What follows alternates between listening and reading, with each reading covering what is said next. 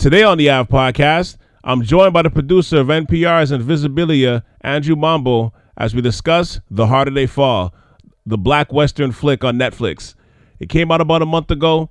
There's enough time for all of you to see it by now, so consider this your spoiler alert warning if you haven't watched it yet.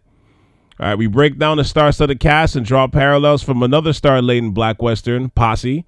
Who were the standout performances, the strong presence of the women in this movie, and how it represents, or I should say it's starting to represent, a profitable trend of black women leads on both the small and big screen, and where the future of black films and shows are going on Netflix, and way more than that.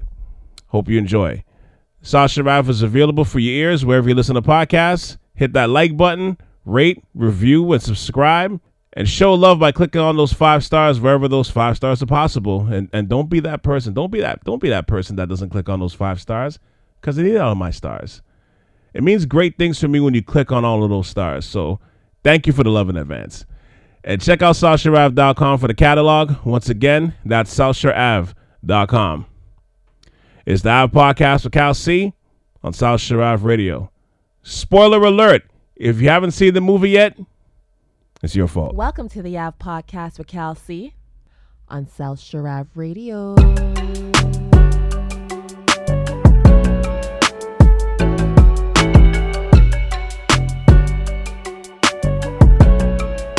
Welcome to the AV Podcast. How you doing tonight, Mambo? Yeah, I'm all right, man. You know, it's the end of the fantasy football season, the end of our rivalry, so, you know, ready to be on better terms. I know. This is the only reason why I can get you on. Only after I won in our matchup. It's the only reason why I could do it. If I lost, we would have been talking in 2022. Yo, I erase from my memory anytime you beat me in fantasy football, bro. I literally actually forgotten if you brought up right now, so I got hang up. And meanwhile, I screenshot it, I print it. You know, if I only had your mailing address, I'd mail it to your house. You know, I have it all, but it's the same thing. If I lose, it's like, what are you talking about? I didn't lose to you. What do you mean? Yeah. I got to start doing what Headley. You know what? Headley's actually was right, man. Headley's style was like, he would just log off for a week or two. You just can't even find the guy to talk trash to him. Just gone. Claims that he was busy, that kind of thing. Yeah. Ghost mode. Like, you literally be talking trash in the middle of the matchup, the middle of the game. You know, Sunday night, Monday night game. You hear trash talking from him. By the end of the game, if he loses, gone. Yeah, for like a whole week. All of a sudden, the workload piled up. You know, it's just coincidence, right on time. Pop up a week later as if nothing happened. What are you talking about? What's going on? How's it going? Anyway, we're not here for that. Nobody wants to hear about your fantasy team. No, neither yours. And I can't even gloat because there might be a chance I don't make the playoffs. So, you know, it's 50-50 right now. So there's a good chance you're not making. Hey, there's a very good chance you're not making the playoffs. Stop that. Let's see what happens when it pops up on you know, by the time this podcast airs. Let's see what happens there. Yeah. But you and me gonna submit our funds to Julian at the end of the week. Don't worry. This weekend. Oh no, I mean, well, that's a given. That's for sure.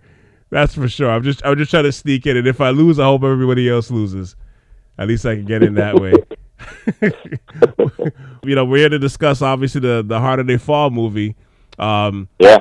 And it was pretty interesting because, you know, and I'll get into my feelings about it in a quick moment because obviously, you know, you're the guest, so I want to start off with how you felt about it. But I'm not a big Western guy, you know, so the fact that it pulled me in this way, it was, you know, and I'll state my reasons in a moment, but it was interesting to say the least. It's and you know, and I quite enjoyed it, but I want to get your feelings. Like, what was your thoughts about, you know, this movie just from watching the trailer, from the time that you watched it, and how did you feel about the Western being so openly black? I mean, I don't know if I feel like I sent this in one of our chat groups. I sent the trailer for this like in the spring. Like the moment I saw the trailer, I heard about this movie. I've been waiting for this film. I mean, I had Posse on VHS back in the day and watched that on loop. Man, I think and representation matters, man. And I remember at the end of Posse, one of the things that always got me was how you get to the end of that movie, and you remember Posse. It's like, for anybody that doesn't know, it's like filmed from like 1993, starring Mario Van Peebles as Jesse Lee, and he had, I don't need to get into the whole plot, but essentially it's like turn of the century story. I was gonna say you can if you want to. I mean, the statute of spoiler limitations is over by now. It's 1993. You can say what happened. I mean, no. Essentially, it's a black cowboy film from it takes place around the turn of the century, Spanish-American War, and you watch it. It's like, I remember at the time being absolutely transfixed with the idea, like it's an almost exclusive, like almost all black cast of cowboys in this film, and that was something you just like did not see. And at the end of the film, they talk about how a lot of the characters, even though like a lot of the events and characters were fictionalized, that like 1 in 4 cowboys, back in the day were actually black, and that stuff has just been completely erased from like the history of the story of cowboys and whatnot. And so, yeah, I've been a fan. I was a huge fan of that movie, even though it got terrible reviews and it has its flaws, but like it definitely, I think that movie hits different if you're, a young black kid versus if you're, Roger and Ebert or whatever. Right. It made a huge impression on me back in the day. And so when I see this like next generation of these stories. I mean, there's others that have come out, recently in years. Yeah. They Die by Dawn, I remember, was one. And, like, I think that representation and, like, kind of fixing that narrative of what a cowboy is, that's been going on in Hollywood since, like, time is so important. Yeah, I mean, for me, it's like, I remember I remember that when you sent the trailer, and the thing that obviously pulled me was, a Western being all black, because I'm not a big Western guy, as I mentioned before. And I can't remember a Western movie being seen in this way, and that's kind of what drove me to watch it, especially when you looked at that trailer and you saw the cast that was in it. It was all big names or faces that you recognize. So you knew it was going to be at least a certain level of quality, especially between that and then the fact that Netflix was doing it. Like, you knew it was going to be a certain quality. Like, you know what I mean? Like, you knew it wasn't going to be like subpar. Yeah. It was almost like just what the casting that was in it is, and just the way the trailer was set up. And, trailers are set up to really excite you, but it felt like it was almost too big to be mediocre. You know what I mean? Like, too big to be like crap. And it's funny because I don't want to say, I'm not saying this because I am this, but I thought it was really cool, to be honest with you, to see so much dark-skinned actors in a Western. And I'm not saying it like as a joke. And I'm not saying it because I wouldn't appreciate it if the shades was lighter, but when you do it this way, it almost feels unapologetic. You know what I mean? Like, it's like if you were doing it on purpose, and I think in this day and age, like, you can really appreciate it. Like when it's done in that like with that kind of like in your face, unapologetic context, like you could appreciate that. Yeah, it's like, I mean, and it's the whole thing with this film is that it's trying to tell you, like, it's trying to completely change the narrative of what you think a Western film is and should be, right? Mm-hmm. If you watch cowboy films or you don't watch cowboy films, even if you don't watch them, you know of them. You've seen, clips. You've seen photographs. If somebody says, picture a cowboy, people are going to sit there and have this image of John Wayne or Clint Eastwood or whatever, right? But there was so much more to it than that. And the thing I love is, like, this film brings in these characters that, like, these are real characters. Like, these are real people, Nat Love was a real cowboy. Bass Reeves was a real marshal, Stagecoach Mary was real, too. Yeah, Stagecoach Mary was real. Like, so many of the characters in this. Cuffy, too. I believe Cuffy was real, too, yeah. Nah, but I'm just saying, like, I think that, like, they were, there's a certain purpose in this film that's, like, really being clear of what it's trying to do. But at the same time, it's not just like we are going to be a some sort of like history lesson, or I mean, this is all fictionalized, but Right. they're not trying to be just like, you need to know the names of these characters, and this is, you know, a version of what they may or may not have been. But they also made I think, a fun movie, entertaining. Yeah. You know, it also is like the way it's shot. You know, certain scene selection that like is a nod to old school Western films. Mm-hmm. And I don't know, I enjoyed it. I enjoyed the cinematography, enjoyed the acting. Stole the words. You know, I think like what? No, I said he stole the words right out of my mouth with the cinematography. I thought the cinematography was next level, was high level. Yeah, no, for real. Cinematography was brilliant, and the shot selection was on point. Mm-hmm. I mean, I was liking like some of the, you know, the sitting when they're like, you know, gonna meet, guns drawn. It's, I don't know, it's the way it, like, the camera moves, all these things, the lighting, all that just like made me really feel like you're watching a classic Western in a way. Yeah. I mean, I think like the love story is very different in terms of an addition. It's not, that's like apart from classical. I mean, I don't know all of the story of Western film, but like the love story maybe is the one thing that slows down the plot of it, but I think it's essential to feeling for the characters later on and creating a sense of tension around when she's kidnapped. When I don't know how much I should share. How much? What we do? We're not doing spoilers on this. No, we could talk about it. I'm gonna put the spoiler alert. I'm gonna put the spoiler alert intro in there just so people know. You know, if they haven't watched it. All right. So you could talk all of it. Talk away. You know, it's their fault. I mean, just like the idea, like that love story. You know, the kind of, you need that, I think, at a certain level to have your like main character and really feel his motivation of getting Stagecoach Mary back, like, and what he is and isn't willing to do to get her back. And so they take a lot of time to build that relationship to really kind of make you feel that and make it more believable why he would do what he did and take the chances he takes in order to get her back. But overall, I mean, I enjoyed it. It was entertaining. The cast is unreal to me. Yeah, no, for sure. And to touch on your point, like the love story aspect of it, I thought it was actually kind of cool, just in the sense that it wasn't forced. It didn't feel like it was forced.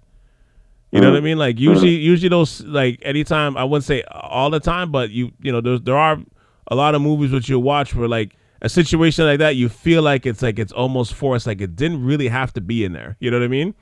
But it's like it's part of the story, but it just flowed properly. Like it didn't feel like, oh God, okay, yeah, it's gonna be the love scene and that, you know, like it didn't. There just wasn't that. You know what I mean?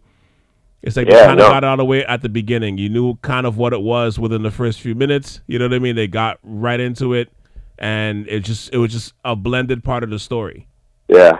You know, which I appreciate. And the other thing too, Mambo, it's like Netflix and you know, and platforms like these, I feel like in this day and age it's so important now for movies like this to be made, because I don't know, I feel like by the design of the company itself, it kind of allows you to take chances on projects that maybe before they wouldn't have seen the light of day, you know, because like, you know, before this would have to be, you know, screened and tested, because, you know, Hollywood was never sure that you could make projects or do projects like this and make money, you know. And because Netflix is so expansive and their reach is so unique, basically, you know, going from your home and your devices, you can make these projects work, and you can take bigger risks, like more so than you would before, you know. And I'm not even saying like they don't get screened and tested, you know, still, but because there's so much other platforms, you don't just strictly need the theater for a movie like this to be made. I think it's a beautiful thing at this point. And it's a bigger platform for black creatives to shine as well, because like 10 years ago, I'm not 100% sure this movie even gets made. It might, you know, but I think there's going to be a ton of extra meetings about it. Like even with the cast, I can see, you know, some pushback like, well, is it really going to sell in theaters? Are people really going to want to go to watch this, an all black cast? It's not going to scare away, you know, a certain part of the population, a certain part of the demographics, you know, like all that would have went into play, right?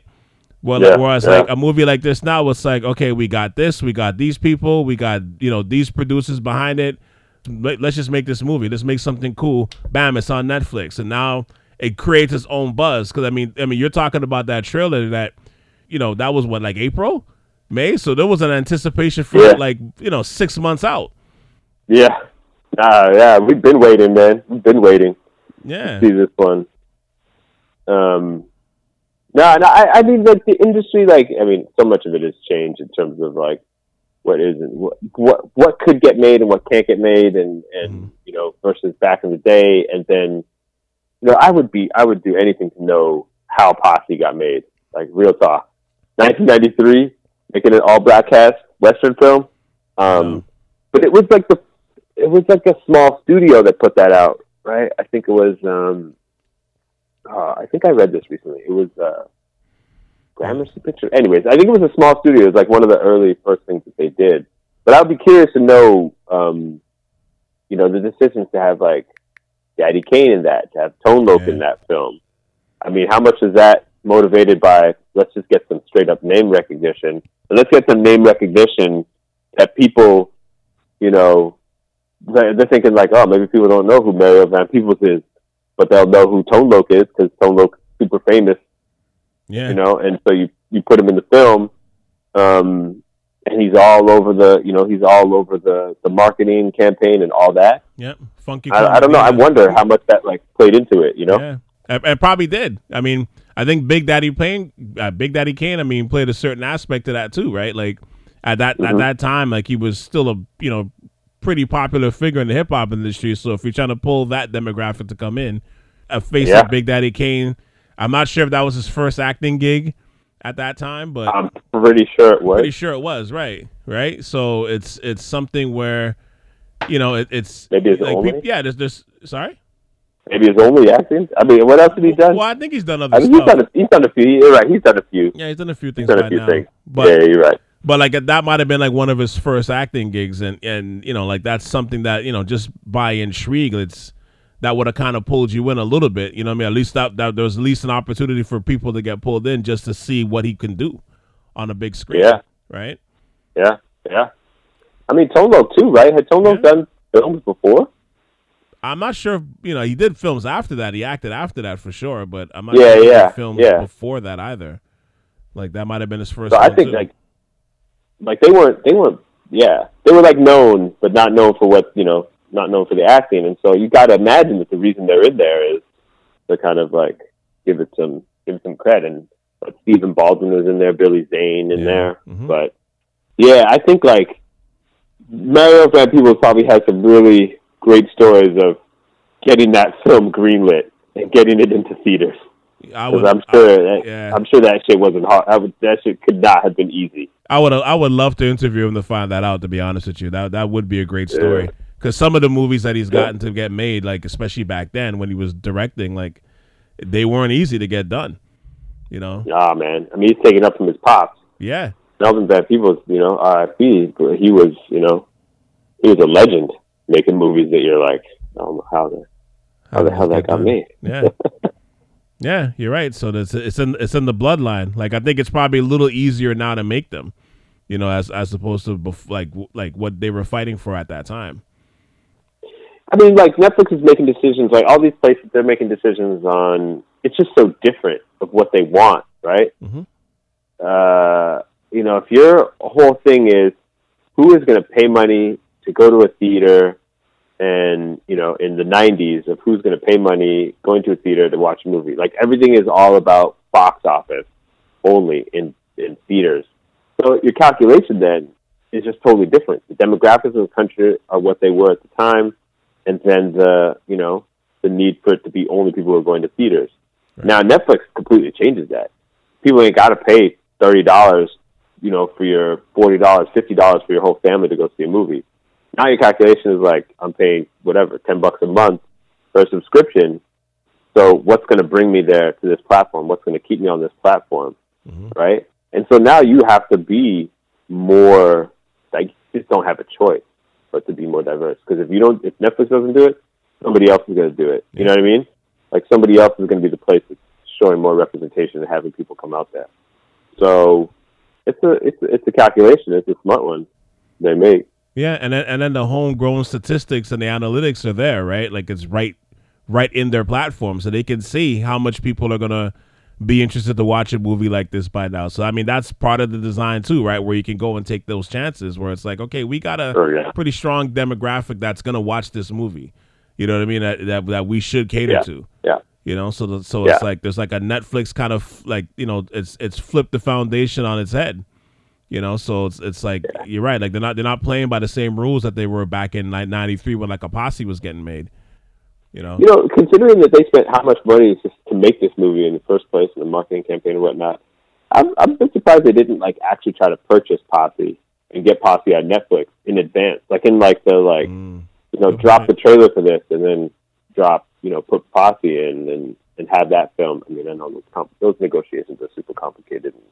Yeah. Distribution deals are what they are, but like, I wonder if they would have tried to get a comparable film to like get some stats from, and I don't know. Netflix is like a black hole of information, my friend. It is just like there's nothing gets out.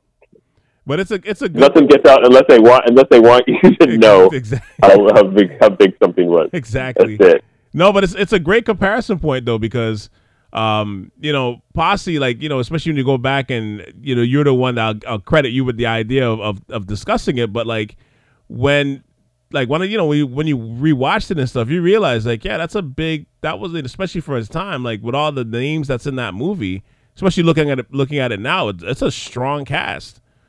When you look back on it now, it's a really strong cast. Really strong cast, actually. Some of the actors that's in it, you kind of forget. You know what I mean? Like they were actually in this movie. So it kind of lends to that same thing, the comparison point. Like now, I think, of course, this is like the Harder They Fall is on a higher level in terms of the quality of it. But but what you're working with back then, especially for black movies that get made. There is a strong comparison point. Like I wonder if they drew from that, you know what I mean? Like from that kind of movie when they're writing the script, Jesse Samuels or James Samuels, the director and, the people that was doing the screenwriting for it. Like I wonder if they drew from those parallels too. It'll be interesting to find out, but.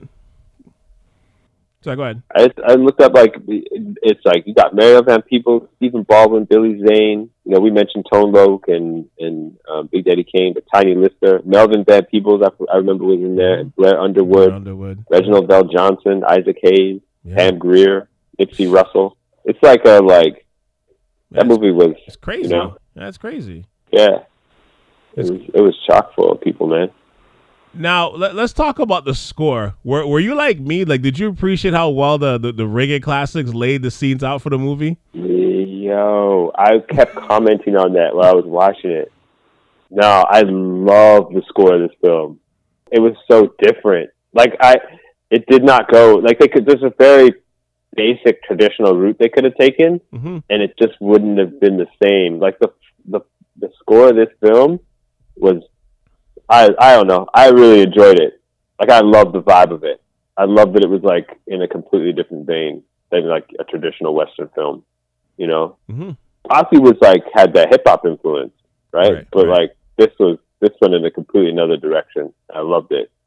Yeah, and you know what? Like, I shouldn't be surprised. Like, it's like I shouldn't be surprised, even though, it kind of speaks to the connection of the two cultures, right? With country and like westerns and reggae music. Like it's because in a weird way, like and I'm sure you know this, like especially us growing up in urban West Indian communities and stuff, and African communities, but like being around that, like that, like for example, like country music, especially with the older Jamaican generation, was big for Jamaican culture.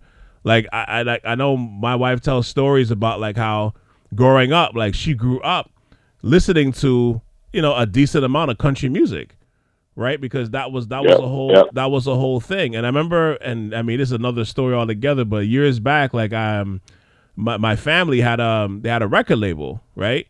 And that artist, his name was Humble. His name is Humble. Great artist, like great reggae roots artist. And I remember being in one of his studio sessions, and he was talking about how basically like how country music had such great like storylines and the stories in country music are it's so vast and it's so in depth. Like they kind of draw from that a little bit too, you know. So which was interesting to me. Like I didn't even know that at the time, right? But it's like so indirectly, like you wouldn't think that they should go together just when you see the reggae, country, you know what I mean? Not country music, but like Western. Like you wouldn't think they go together, but man, that shit blended beautifully. Like yeah, man. Yo, how you feel? How you feel? You watching a Western film? You're like vibing with this movie, and then all of a sudden you hear Barrington Levy. You're like, man, yo, that blend is beautiful, man. Absolutely beautiful. I wish they didn't remix "Here I Come" though. Honestly, I think the original on its own during that train that train scene, that breakout scene, I think it would have been more amazing if they didn't touch it up. It's kind of like what they did with The Promised Land with Dennis Brown. When Rufus Black and his gang or Rufus Buck, sorry, and his gang, they come back to Redwood. Like having that original Dennis Brown song, it just hit differently. You know what I mean? So it's like I wish they didn't touch it up. So it's like it's Barrington Levy. It's a classic song, so it's still gonna have the impact, but it just would have hit a little bit. I don't know. It just would have hit a little bit harder. Like if that wasn't touched, if it was just the original song, it would have been like, oh man, like music, man. Is it that they really didn't want to or did want to, or like I'm just curious. Like you know better than me, but like how difficult is it to get rights to some music and tracks and things like that sometimes? Sometimes it's depending on the artist, sometimes depending on the record label getting the clearance for it. But I mean, for a movie, like for something like this, and especially like it's like Barrington Levy. Like Barrington Levy wasn't signed to like Sony Music. You know what I mean? So like him having to like clear rights or that record label that he was on back when the song was made to clear rights probably really isn't that hard. And then for somebody like him, as much as of a legend that he is, I mean, it benefits him that like a classic of of his song or the people that own the rights to Dennis Brown's music gets put into a movie like this. Like it lends into that because it's on Netflix. So as long as Netflix, because they produce, they're one of the producers of this movie, like that's gonna be on there for the lifetime of it. It could be forever, right? So somebody can just like listen. Literally, they don't have to go to a theater to watch it. They don't have to rent it. They literally can just go on their app, open their app, and boom, play it in 5 minutes. Like that is like a monumental impact that for some of these reggae artists, like they have to take advantage of that. They have to. Yeah. It's funny with like digital rights, like from previous places I've worked. Like I know that with streaming, stuff becomes so complicated that sometimes it's way easier to hire somebody to just make a new song. Just to like remake a song and redo it in a different way. And like, then you just own it and you don't have to worry about like redoing your distribution deal 10 years later. Like some of the stuff with like archival can be like that, like archival and music can be like, you can only get a deal for 5 years, for 10 years. And then like, you have a movie that's up on the streaming platform and you've got to start renegotiating a year or two out because you got to make sure that it's not going to get taken off the platform because you couldn't get this one song cleared. Yeah, and sometimes you hear the horror stories of certain like songs on albums. The artist losing royalties on certain songs because they didn't clear the sample. You know what I mean? Like you hear those horror stories sometimes. And so for movies, I would imagine it's the same. It's the same effect, right? Thing. It's the same effect, and it's probably on a little bit of a painstakingly annoying scale because if you're a music label, especially if you're not connected to the film, like if Warner Brothers, the record label, and Warner Brothers, the music, the movie side, they can come together really quick. But if it's like rival labels or something like that, that can get a little tricky because now the record label is going to want a certain part of that. They're going to want a little more, action on that dollar, especially now with streaming and stuff. Like, that whole thing gets complicated. That whole thing gets complicated for real. Like, but it's to touch on what you're saying before though, earlier, you're talking about like just the history of Black Cowboys and the impact that it had. Like to be honest, we really shouldn't be that shocked that this worked to the degree that it did. But I definitely appreciated it. Because I appreciated it because like again, like it flowed so seamlessly. I just wish they kind of did it for the majority of the movie. You know what I mean? Because it's like it was more at the beginning. It set the tone though. What I kind of like, because especially by the time they got to Redwood, right? By the time Rufus Buck gets back to Redwood and he's he's about to take the town over again. Like it kind of set the tone for the rest of the movie. You know what I mean? Yeah. But I get it. Like, you know what I mean? The fact that it's in there and they picked the right tracks. No, you're right. You're right. No, the music was, I haven't even looked up to see who was like coordinator or whatever, but the movie was on point. Yeah, and there's a soundtrack for it too. I mean, it's on Spotify, but yeah, I mean, in Apple, I'm sure. But like, yeah, I mean, there's definitely a soundtrack for the movie, but yeah, it's just like I said, I wasn't expecting that. I think that's which I think is probably you appreciate it better. You didn't expect that to come to you, right? Like you weren't expecting to hear all that. So it definitely puts a more, you have a more authentic feeling about it, not knowing that it's coming to you. You know what I mean? It's not coming your way, so you have a better feeling about it. Now, much like Black Panther, right? The women in this movie were well represented when it came to strength. Like, for you, what impact did these women have on you watching it? And also, do you think there's like a shift to show like black women in a stronger light now? Do I think there's a shift? I mean, that's just been going on, though. Yeah, that's true. But yeah, I mean, absolutely. Like, there's like a subtle thing. I'm wondering, like, I mean, I haven't read anything about it, but like, do you remember the scene where Trudy, Regina King's character, Trudy Smith, is like leading the gang when they're going to go and rescue Rufus Buck from the train? Mm-hmm. She like raises her hand at one point. I know what you're going to say. Pulls on the finger and turns her finger, turns like the pointer finger like a gun and going to the right. Mm-hmm. And like, do you remember that? Like, it just the immediate like power of that move, and like moving this entire gang of like 10 men, and like they're gonna follow her direction and moving exactly what she says to do. When all she does is this like simple finger motion, and it immediately reminds me of it's the exact same thing that like in the Denzel Washington playing Malcolm X does in the Malcolm X film, when he's just like hand up, finger pointing to the right, and like everybody just moves in unison, and like it just like is a moment I felt of like real power. It's one of the first ones you see of like real power. That moment that really like stood out to me. But then obviously like all the like Stagecoach Mary's character is really really strong. Cuffy's character is like super strong. Stagecoach Mary is no traditional style damsel in distress. She's, walks into a situation, she does get kidnapped, but she, holds her own in fighting to get out. Right. And it's all part of the plan too. Right. Yeah. But I mean, as with most things, when you talk about like film and representation, women could be better represented. They could be more represented. I mean, when you think about like, at that time, I don't know in terms of like portraying the reality of that time. Are they being fully represented? I mean, women rarely are. Let's be honest. The same way people of color in general are like rarely, really, truly represented in all the aspects of their roles in this, and whether that role is like principal or whether that role is support, it's rarely represented to the standard with which it was, it happened in real life. But I think like as these like main characters that they wanted to show and showcase, I thought they were really good and strong characters. Yeah. On both sides of the gangs.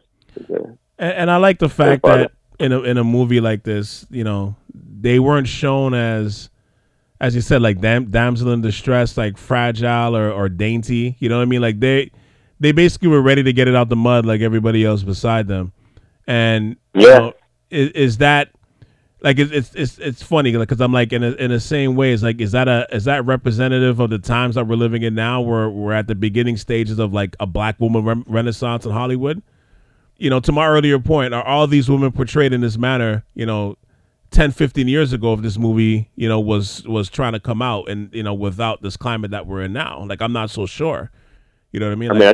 I don't think you're not so sure. I think you're very sure. You know exactly what would have happened. The movie's called Posse. There's no women in it. Like, the women are like side characters in the film. That's true. The reality is, would Stagecoach Mary's character have been as like fully realized? Would Trudy Smith's character have been as fully realized as they were in this film? Would Cuffy have been given so many like great lines and great moments and like heroic moments in this story? No. The answer is no. That would never have happened 15, 20 years ago. There's no way you could convince me that would have. I mean, potentially, if it was like a movie that was, it depended on who the director was and who the producer was, and I don't know, but like, not with this budget, it's not. Like, let's just be real. That would not happen. Like, Posse wasn't even getting this budget. So, it's so different. It's so absolutely different. You take the narrative of the damsel in distress and it's completely flipped on its head, because Trudy Smith is the one that's saving the damsel, quote unquote, damsel in distress of Idris Elba's character, who's, right. Idris Elba's character is stuck in prison and is staying in prison, if not for Regina King's character going and saving him. Right. Good point. And I mean, that's you look at it, and I mean, they like I said again, they're represented really well. Treacherous Trudy is, was ruthless, being that she was like Rufus's right-hand man in a lot of ways. And like, they all had a power and respect angle about each and every one of them. Like Stagecoach Mary, and I want to pronounce her name. Is it Zazie Beetz? Is her name? I think the woman that plays Stagecoach Mary. Yeah. That's the thing. Like, to touch on what I was saying before, it's like, she's part of that love, angle with Nat Love, but it's in a different aspect now. It's not forced. It's not corny. You know what I mean? It doesn't feel like it's something that shouldn't be there, that storyline. But then on top of that, like, she's originally with the gang, and now she's buying up different saloons and properties all across the area. And then she has a woman at the she's the boss. And then she has a woman at the door, who's the muscle for her at the club. So it's like I said, 10, 15 years ago now, maybe one of those three has a strong role, and it's probably Cuffy. You know what I mean? It's probably Cuffy, to be honest with you. Yeah, Cuffy is an interesting character, right? Because Cuffy's like not, gender non-conforming character in the middle of all this. That's like, interesting representation. And as you're right, like, it's the kind of character that could have existed in one of these films years ago as well. And is also definitely representative of something that happened plenty back in the day, right? Like, plenty of gender non-conforming men and women who would, but like a lot of like gender non-conforming people who were born as a woman who like joined the military and hid their gender identity, and like they kind of like play with it in this film in a way, but that was definitely a thing. I mean, I think like Cuffy's modeled after somebody as well. Like, well, I think that was also one of the real characters, right? Yeah, like I think she was Kathy Williams, I think in real life, but I think she went by the name. Yeah, I think so. That was also based on a real character. Like that was her. Like she was a real character, a real person. I mean, exactly. Yeah, it's funny to what you're saying. Like the shift is kind of already happening. Like because you're now seeing more shows now with black women leads that have proven that they can produce or be at the face of a vehicle of profit, right? So when you're talking about like even shows like the 20s show that's on BET, the First Wives Club, you're going from Mixish to Grownish that's being spun from that Blackish bubble, and even to like Insecure and that new show. I mean, I haven't seen it yet, but that new show Harlem, like you're starting to kind of see that shift. So it's all kind of representative of the times that we're in now. You know what I mean? But it's interesting to see where that's kind of going. Like. Yeah, but that's what happens, man, when you change distributions can completely change, right? Yeah. So, like, the power structures are completely different. It's not like, five white guys, old white men at a studio who control all the power of what does and doesn't get made. Right. That's not the way it is anymore. In fact, nowadays, it's like there are TV series and stuff like you can go out and be like, you know what, I'm going to start a Kickstarter and I'm going to build a pilot on my own. I'm going to get this made. Yeah. And then if it gets big enough, Insecure. I mean, this is not, Insecure happened because, Issa Rae did Awkward Black Girl and turned it into a thing, right? She just made it on her own. And so I just think like in so many ways, and that's like an extreme example maybe, but just the fact that you have more representation in general in all these spaces is massive. It makes a huge difference, who are the executives in positions of power at these different places. And on top of that too, right? Like it's like I'm talking about a vehicle of profit. Like a show like Insecure shows you that, a black woman can play a lead or be a strong figure. And, on the business side, as long as it's done properly, as you want all shows to be and if you're being a creative, like it's going to generate money. Right. It's going to generate a buzz. It's going to generate interest. It's going to generate money. The buzz coming from social media, and then that translates into like the amount of views that's going to be there, the trending topics, like it's all that ties in to see like, we talked about this a few years ago when we were talking about, I think we had an episode just about like a black renaissance of like TV shows and movies and stuff. And it's like, it's interesting, like after all these years, like at that point when we were doing the podcast, it's like after all these years, it's like, wow, hey, Blackish. So, okay, we can make money from this show and people watch it. Huh. That's interesting. Like it took like 20 years for like a show like that to get made, a scandal to like, to get made and like, or to be made and show that like it can make money. You know what I mean? It could be very profitable. Yeah. It could be, maybe even legendary. Like Insecure for black culture, that's going to go down as a legendary show. Yeah. Like absolutely. And even like Blackish and those type of things, but like just to spin off of those type of things. Yeah, sorry, go on. What are you going to say? But yeah, so many, but I think it also depends. Like you can't. There's like the difference of like the HBO versus network TV. Mm-hmm. I mean, HBO is able to do and does so many other like they'll push boundaries in ways and do things very different. I mean, HBO is like has Insecure, which is amazing, and then but also like I May Destroy You, which is like this completely non-glamorized version. Like like Insecure is a very polished LA, well-off, young, trendy, professional space. Like so, but like they do other stuff. They're kind of like all over the place, and they can do that because they're HBO and they don't have the same needs that a network does in terms of like the advertisers versus subscribers. It's a completely different game. People are subscribing, and you know what they're watching. You know what they want. You know what is gonna pull certain people in. Network TV is like, we want to get people, yes, but we want to get people and advertisers and what advertisers think people want, and it's a whole different calculation. So you make a lot of safer choices and down the road. There's a really good article which I listened to an interview with her about it, but I got a copy of it. I haven't read it yet. But The Unwritten Rules of Black TV by Hannah Georges from The Atlantic. No, it's like this it's this like definitive look at kind of like representation of black people in film and TV. But you should definitely check that out. It's best. And anybody listening who's interested in these things and like the history and like looking at how we went from the Cosby Show and how we got to Insecure. It's a good read. I haven't finished. I've like started. I haven't finished, but also there's some interviews that she's done about it that are really interesting to hear. Oh no, I'll definitely check that out because there's definitely a line that goes from, as you said, from the Cosby Show to to where we get to here now, right?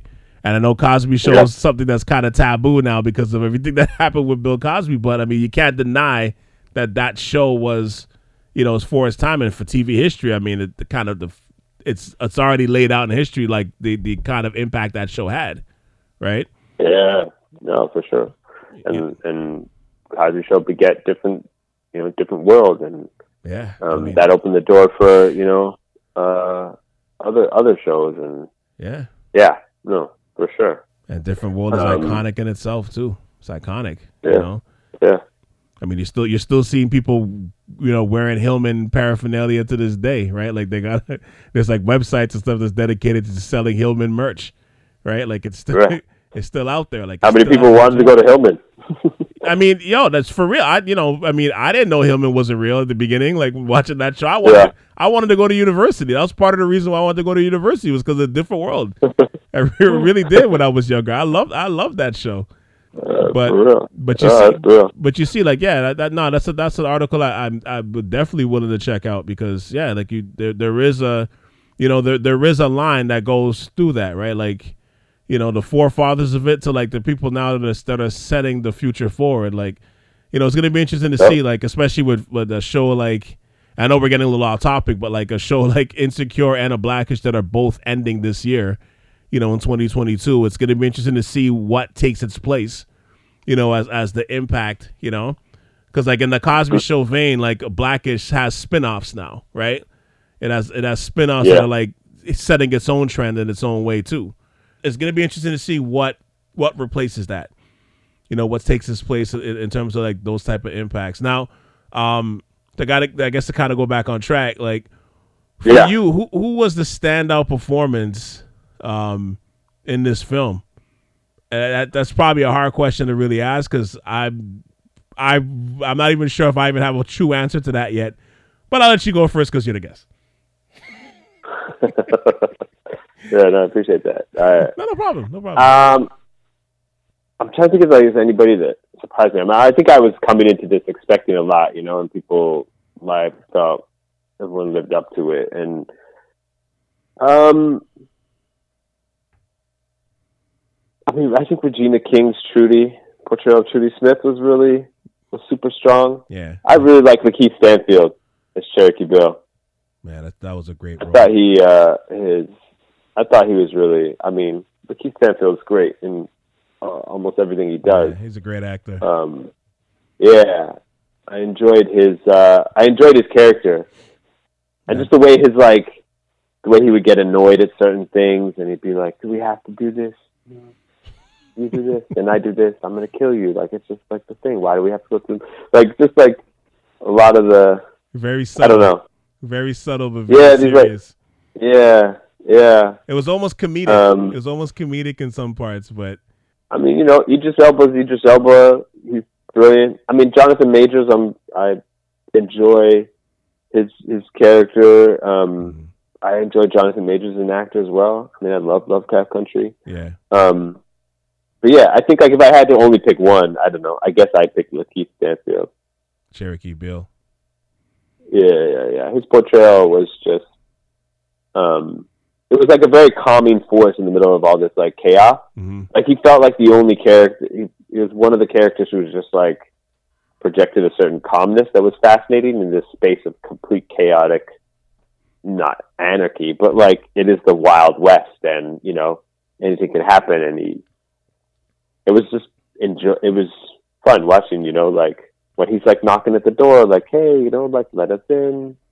I know you've got like 10 guys in there with guns, but you should open the door because we have your son. Let's not make this any worse than it has to be.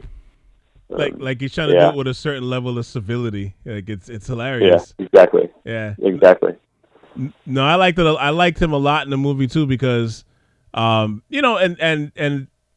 sometimes growing up you would like sometimes we said that the tough guys sometimes wasn't the guys that barked the loudest, right?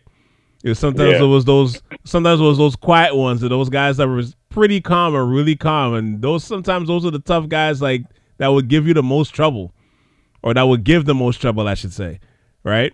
Because they just had a sense of calm about them, because they knew like I don't have to bark loud. I know my bite is real, right? And he kind of represents that. He kind of represented that. I think for me, I would say Jonathan Majors. I would say if I had to choose, it would probably be him. I think he did a great job playing Nat Love, but I think it's hard to really select one.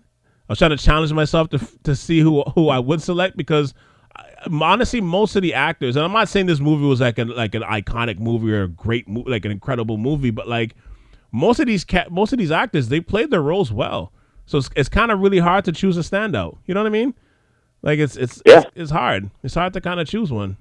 And no, and for me, like, you know, I think you got to give love to Delroy Lindo. I think he's an actor at this stage. Like he needs, you know, they say, like, you know, they get your flowers. Like he needs, like, his bouquets a little more now. You know what I mean? Because like for him, like when you see, even amongst the strong cast that it is, when you see his name in it, it kind of provides like a foundation, a floor of legitimacy. You know what I mean? Like when he pops up on the screen. Like if you see a good cast and you see he's in it, you know at the very least the movie's not gonna suck. You know what I mean? So I feel like, yeah. I mean, I gotta think about his entire filmography of whether or not he's been in a movie that sucked. But like, I think the one thing I'll say, it definitely projects. You know, there's gonna be a character who's gonna just be this kind of like no nonsense. Listen, young buck. Like this is what's going to happen. Character. It's like it's his bread and butter, man. Like whether he's being a marshal, you know, Bass Reeves, and he's being a marshal on the side of the law, or whether he's being in Clockers and he's just like the head of a drug empire. He's going to play that same character. That's just like, let me tell you how things are going to go. Let me tell you what's what. Yeah, like you're from Clockers to Crooklyn. Obviously, his role in Crooklyn was amazing, but like even a movie like Gone in 60 Seconds, or like even like a Get Shorty, like you're right, he does have that kind of role about him, and it's funny because I had a chance to meet him like years back. I think it was during Caravana, actually. Me and my brothers, we had a chance to meet him, and of course you did.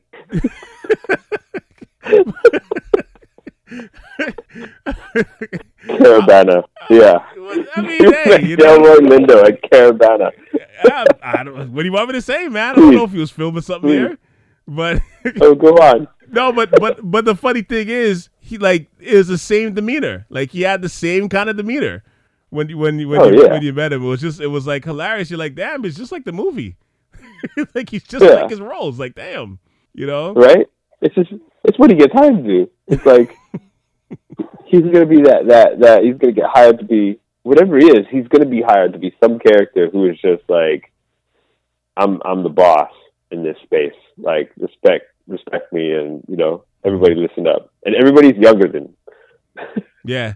Everybody's young, and they gotta listen and understand. And you know, it's always fun seeing his character on the screen, for real. Absolutely. Yeah, and I mean, he's a very accomplished actor, and I mean, he's like, it's funny because like when you think about him, he's not one of those guys that's like he's gonna be on your top 5 list of actors or that type of thing. But like, you never have anything but good things to say when you see him. You know what I mean? Hey, in case I ever meet Delroy Lindo, I'm not saying that he's not on my top 5. I'm not. I wouldn't tell him that either. You know, it's good for you.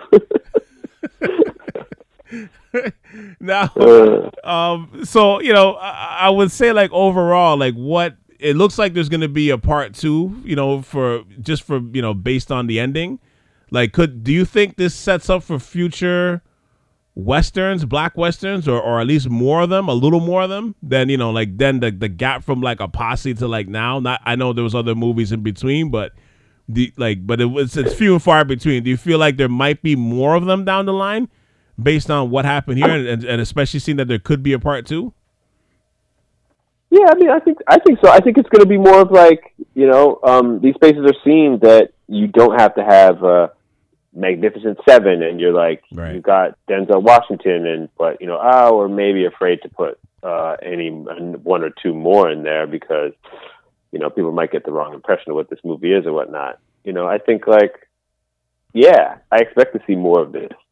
Because the Westerns are not going away. People love this time. They love seeing this time. They love seeing it represented. They love the action that it comes with. It's like, you know, this kind of like exaggerated lawlessness that people enjoy entering into. And so I expect to see more of it. I expect to see more representation like this. I think going forward, like I'd be shocked if I actually see an all-white cast in a Western film where like there are no, you know, significant roles for or black or Latino. Let's be honest. Like, Yeah. where's a Western where we really kind of like, you know, represent the Latino contribution to like Western cowboy kind of culture. Yeah, like the days of the cowboys and Indians are like far away in the past, and that'll never happen again. You know, kind of like thank God. Yeah. And maybe subconsciously, maybe that's why I wasn't a fan of those movies, like the John Waynes and those type. I know they're supposed to be classics. It just never stuck with me. It was just never my thing. You know, and especially as But you also get like a the little older. realization. Sorry, go ahead. I was gonna say, and just like the representation of like the realization.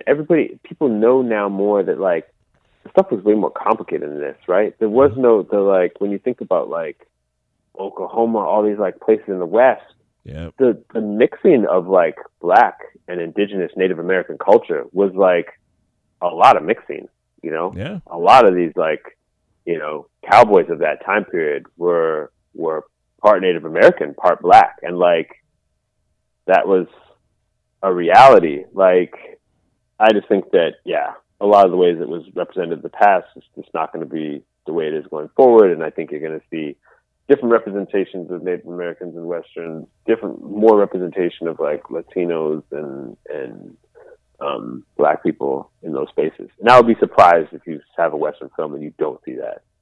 Like that would be, I think it would take effort to continue like kind of like whitewashing that time, that era. I feel like there should be. I guess like there should be more of them. Like I think the thing is you don't see them often enough. Like, you know, as we're talking about the last 30 years, only for me, like, you know, prior to like Magnificent Seven and like, you know, and I don't really count Django as a black movie, black Western, you know, even though Jamie Foxx played that role and, you know, Kerry Washington and Samuel Jackson was in it, whatever. But like to me, only Posse and like Rosewood are the only ones that come to mind to me. You know what I mean?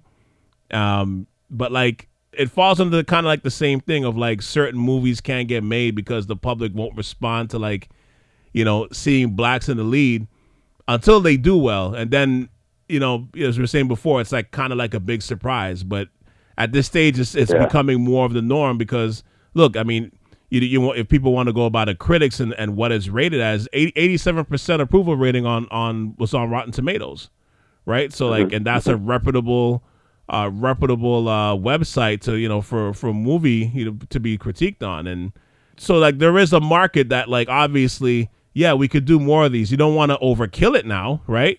You don't want to overkill that genre either. But my point is like making 3 or 4 of them within a 30-year period is like, at this stage you can see it's inexcusable, especially when there's money that could be made on it, right? And you know, to the point that we were making before, like there's so much platforms to do these kind of movies on now. It's hard to come up with more excuses as why they should not be made. You know what I mean? Yeah, I mean, it's going to happen. And like, okay, I say if people want to overdo it. Like, nobody thinks about, well, have we had too many John Wayne movies? Like, nobody thought about that shit back then. Like, just make them. Make them. And you know what I mean? Like, if they're good, I don't think it matters. If you have, like, 10 all-black cast or majority black cast Western films that come out every year, it's not going to be overdone if they're done well. You know what I mean? Like, there's no... Overdoing is like, it feels overdone when it starts to get tired and like nobody's making the effort to really like switch up the style and the plot, and it kind of just becomes like a bit rote like that. Yeah, but like a cookie cutter style. Like make as many as you can. I think like, and like, you know, Westerns this is in general. I don't know if there's even that many Westerns that get made, right? They kind of like come up every now and again, and it's like this thing that it's just like. It's this well that Hollywood goes back to every now and again. But now you've got different players. You've got Netflix. You've got Amazon Prime. Like, you know, I'm sure we'll see more. I'm curious to know. I wonder if they'll do a sequel to this. But well, just based on the way it ended, I feel like it's not over. You know what I mean? Like, at least there might be a part 2, which would be a little tough because, you know, some of the characters that get killed in it. You know what I mean? Like. It's people that like obviously wealth of so it's like, you know, who do you replace that with? You know what I mean? Who's the new crew? like what goes into it, but you don't feel like it's over. Like the way it ended, it don't feel like it's over, right? Like, no, yeah. and, No, I see that. Yeah. yeah. The question, I think, like Netflix is a weird space though, whether or not they'll actually do it. Like I feel like I don't understand why they do what they do. What do you mean? Like, What do you explain? Like I don't fully understand like why Netflix like I don't know what their calculations are in terms of like whether they would or like what would it take for like I feel like if this was a like regular theatrical release from like whatever Warner Brothers or Sony Pictures Mm-hmm. and it made X number of dollars, I'd be like, yes, there will be a sequel. Yeah. Netflix, I don't know. You have no idea, right? Like Netflix is a kind of like space. It's just like, yeah, we did that, we're good, let's keep moving. Like they just.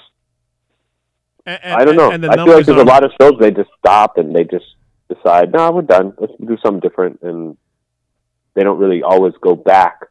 There's some shows that they just keep going back to and back to. You know, like Frankie and Grace. It's just like so many seasons of that show. Right. And is it because they've reached a demographic with that show that they can't figure out how to reach with a different product, and so they have to keep going back to Frankie and Grace.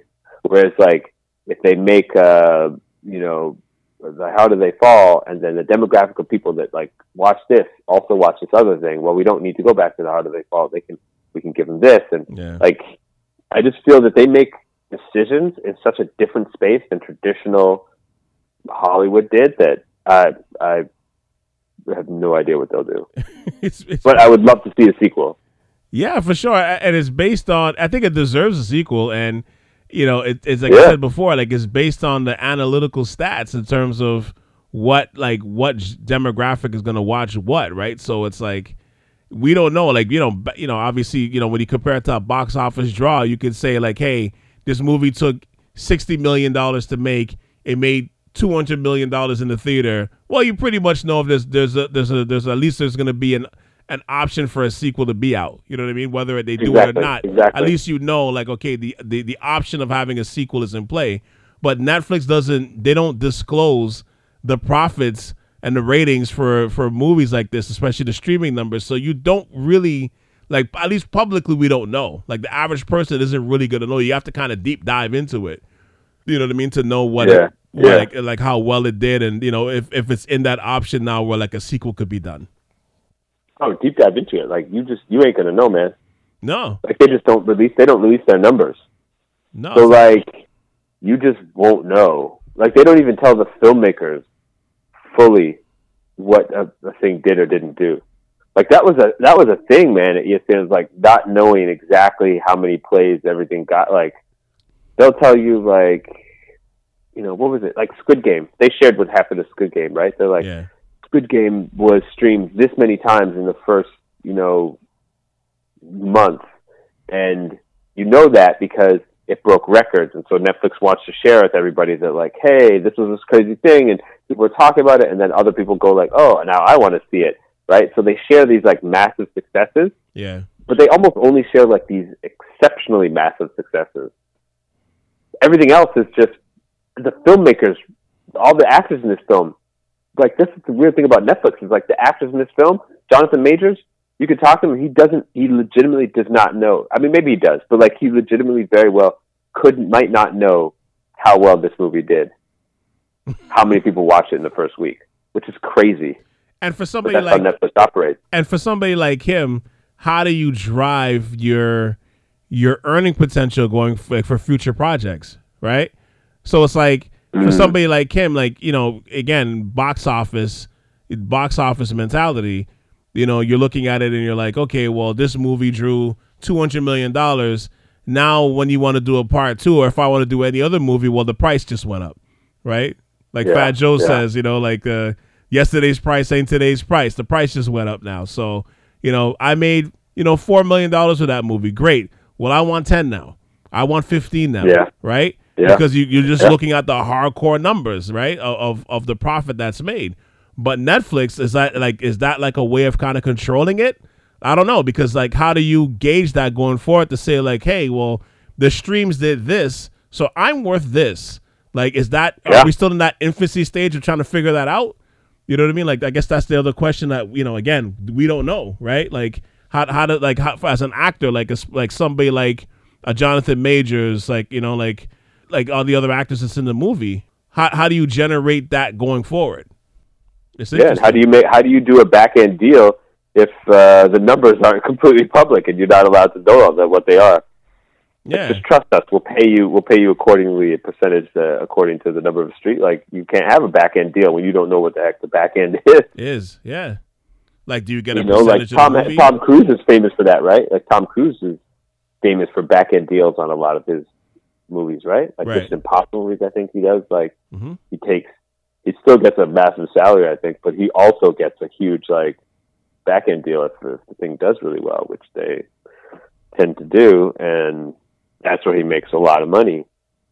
Can't do that if it's just streams. Yeah. But yeah, no, the whole industry is totally different, man. And going back to the beginning, it's just like the whole industry is upended and changing with the streaming services. Mm-hmm. And now we're luckily we get different movies. We get diverse movies, different casts. We get characters. We get, soundtracks that we would not see in a lot of other spaces before. Mm-hmm. And I'm all for it, man. I love it. I want to see way more. I mean, I want to see a sequel to this. I want to see more black westerns. I want to see, black space movies. I want to see, or just like more equal representation. Like, doesn't necessarily doesn't need to be an all black cast. Like, I just want to see that diversity. I want to see more of that diversity, and I feel like you get more and more of it with these streaming services than you did from a traditional media companies in the past. Now to wrap up, like, what are your overall thoughts? Like, as we had this discussion, like, what are your overall thoughts of the movie? Because, like, one of the things that, like, we talked about the directing, the cinematography, the fact that it was shot really well, it kind of set the standard at a certain level.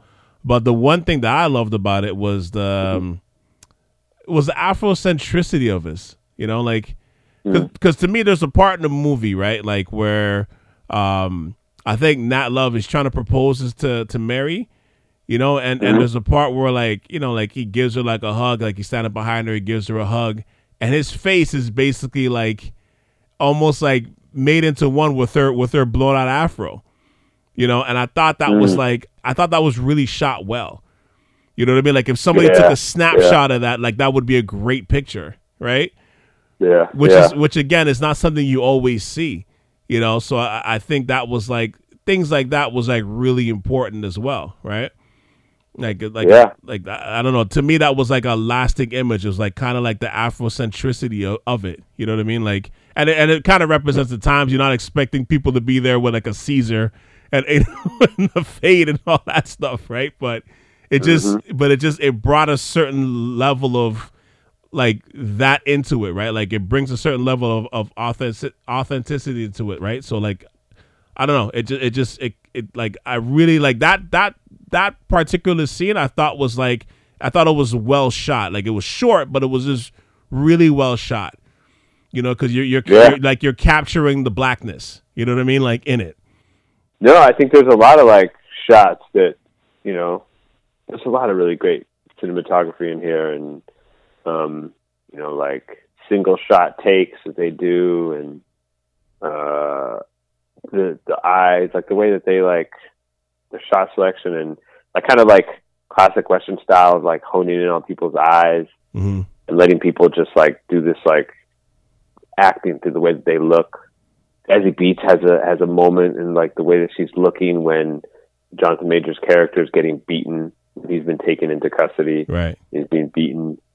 They're like, I remember it was quite like, I don't know. It was like, it's really kind of brief, but I remember being like, like, you feel that, like the look in her eyes, and it's just like the shot selection, the way it's like tight on the eyes.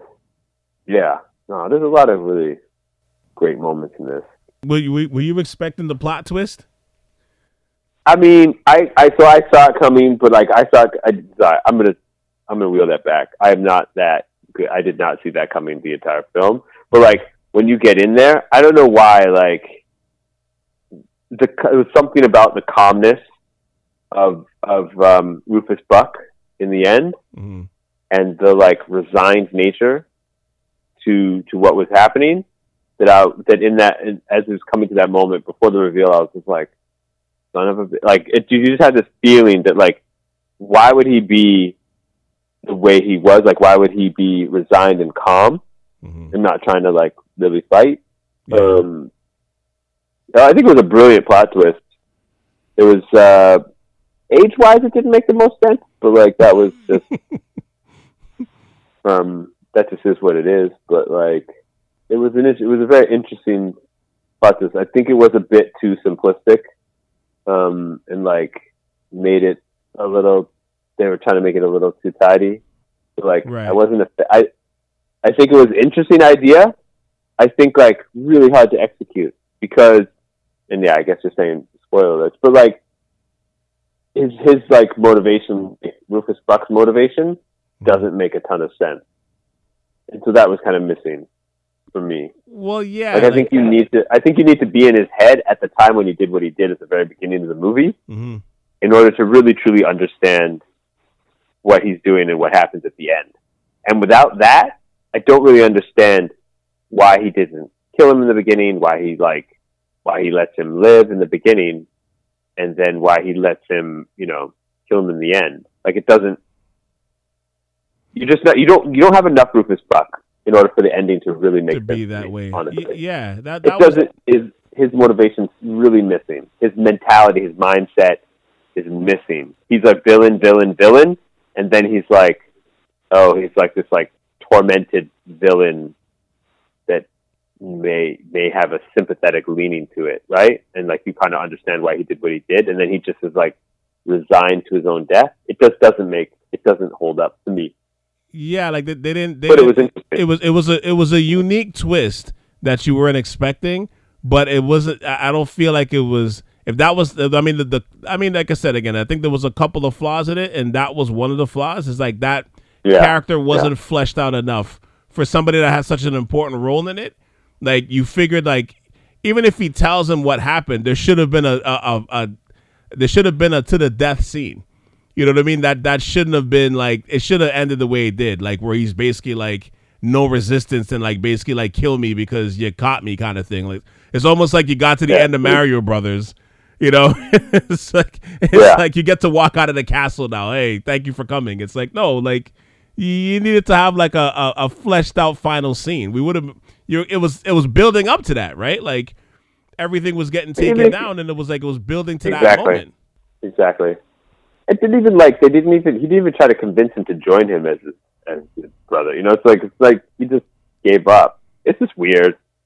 Yeah. And like maybe, if you really flesh out his character and you go from the beginning all the way to the end, like you really understand, and maybe you understand where his mindset is and why he's doing what he's doing, but like they don't do that, and so you're just kind of left with the major villain that you're chasing the entire way, and you're waiting for this massive confrontation, and you're expecting one thing out of him, and you just get the complete opposite at the last second, and then you're like, oh wait, he was actually a victim himself. Like you're like, okay, this is it lacked. Yeah, there should have been, and I mean, it's a movie. Like we could have spent another 10 minutes like them fighting it out or negotiating something and then fighting it out. Like I said, it was a unique idea that it felt a little incomplete. And I think the other part to me was like the Quentin Tarantino level of bloodshed in the movie was almost, and I think maybe it was by design, like that's what they were going for, but it was almost cartoonish at times. You know what I mean? But like I think at the same time it was. I think that was the point too. So it didn't bother me that much. I know some people it bothered, but like it didn't bother me as much because I think that they were going for that. Yeah, it didn't bother me. It was a bit comical, like the very first one when the title sequence comes on. Right. The Harder They Fall. Right. And it's like the first shot is and he like goes flying in the air, and then it's like the harder, and he's like shot again in the air, and he's flying. Like each of the steps that he and then finally the last shot is the one that has him falling on the ground, and it's like almost somersaulting. Yeah. Yeah, and then like the words "fall" come across. You're like, man, that was a bit on the nose, but it was. What about you remember when they go? There's one scene that I thought was really interesting. from a cinematography standpoint and like from an overall like set standpoint was when they go to that white town. But they're in like the black town, you know, it's like got color and it's just like everything is different and like, there's a diversity of color and textures all over. And then they go to the town that's just like everything is gray or everything is like white wash. Yep. Like everything. It's like all white people and it's just like every single building is white, the benches, the windowsills, the curtains are white, like every single thing in the whole town. The garbage cans, like where you know, like it was, I thought that was like, it was so on the nose, but it was actually, I didn't mind it. I thought it was an interesting aesthetic choice. Yeah, and then calling it Maysville. Like, yeah. I thought that was a little funny, the name, like, you know, like, and then it's funny because I think when they flash it on the screen, it's Maysville, and then in bracket, it's like, yeah, it's a white town. Like, I thought that was kind of funny.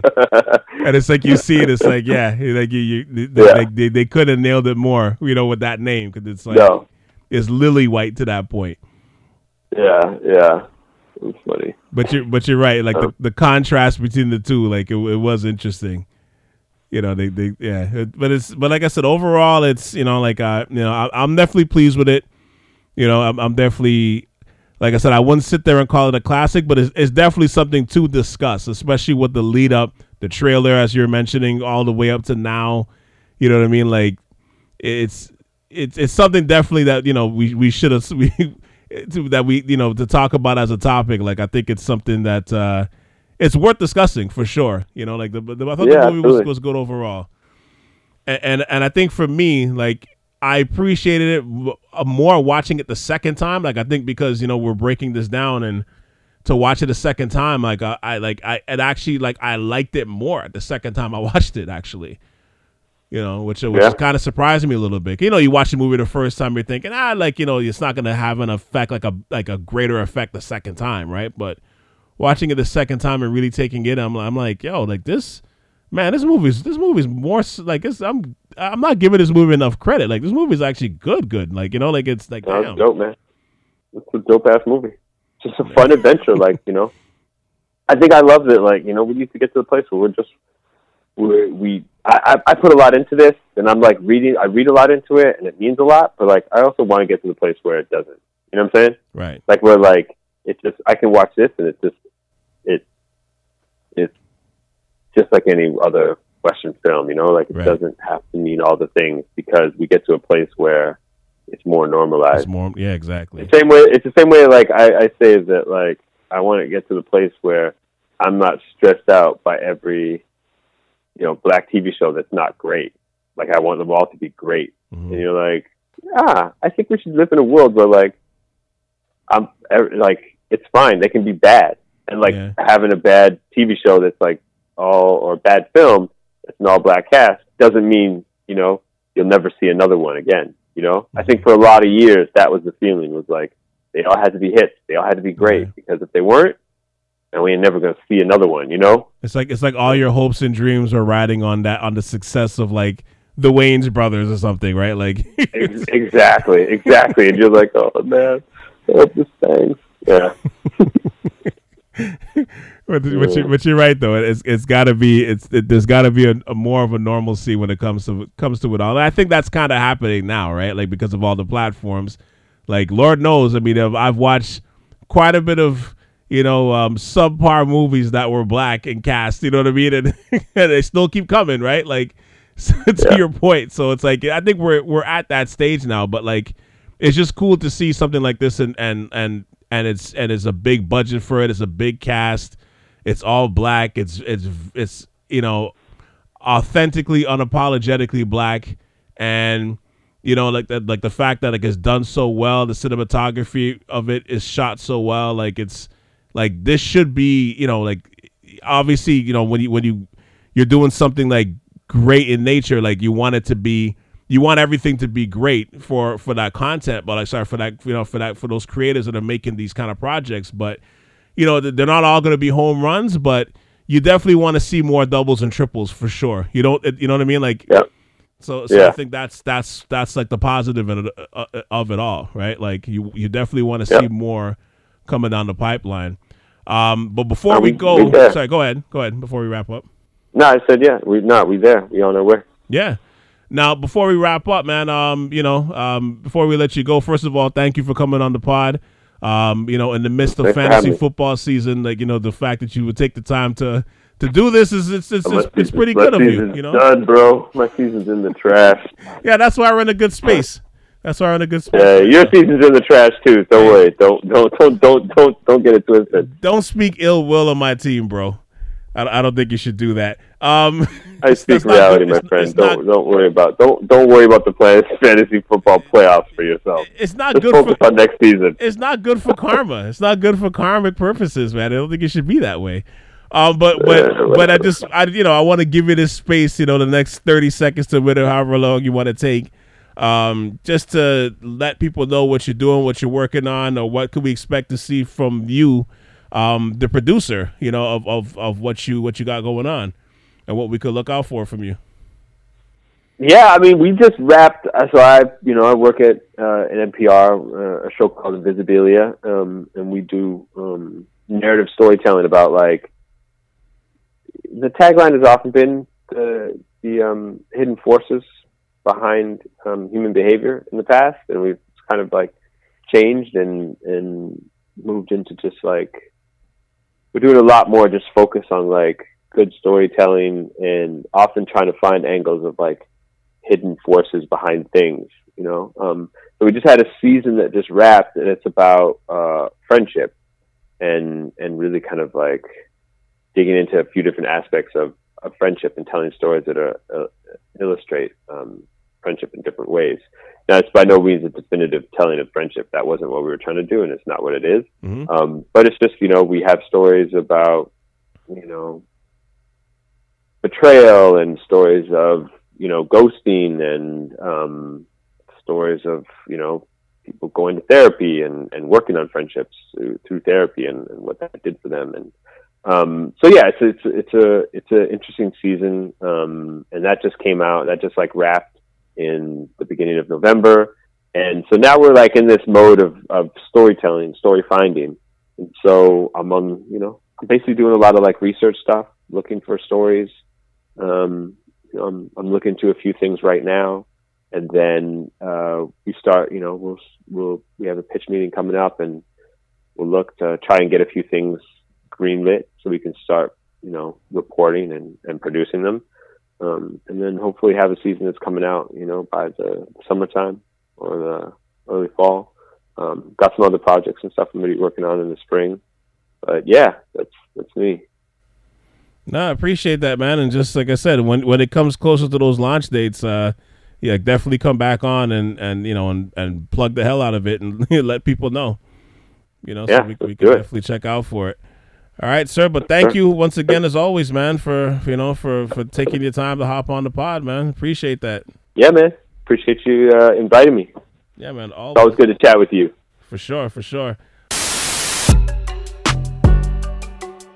Thank you for checking out the latest episode of the AV Podcast. A special shout out goes out to Andrew Mambo for discussing The Harder They Fall.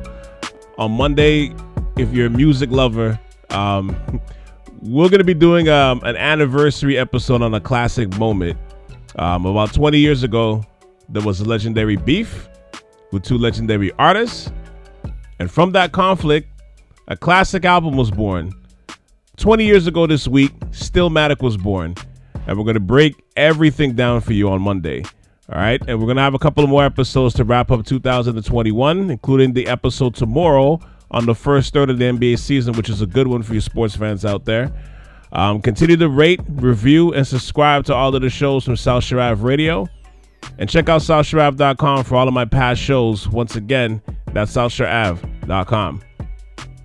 For Andrew Mambo, this is Cal C. And you just tuned in to the AV Podcast on South Shore Ave Radio. All right, until tomorrow, folks. Peace. We out.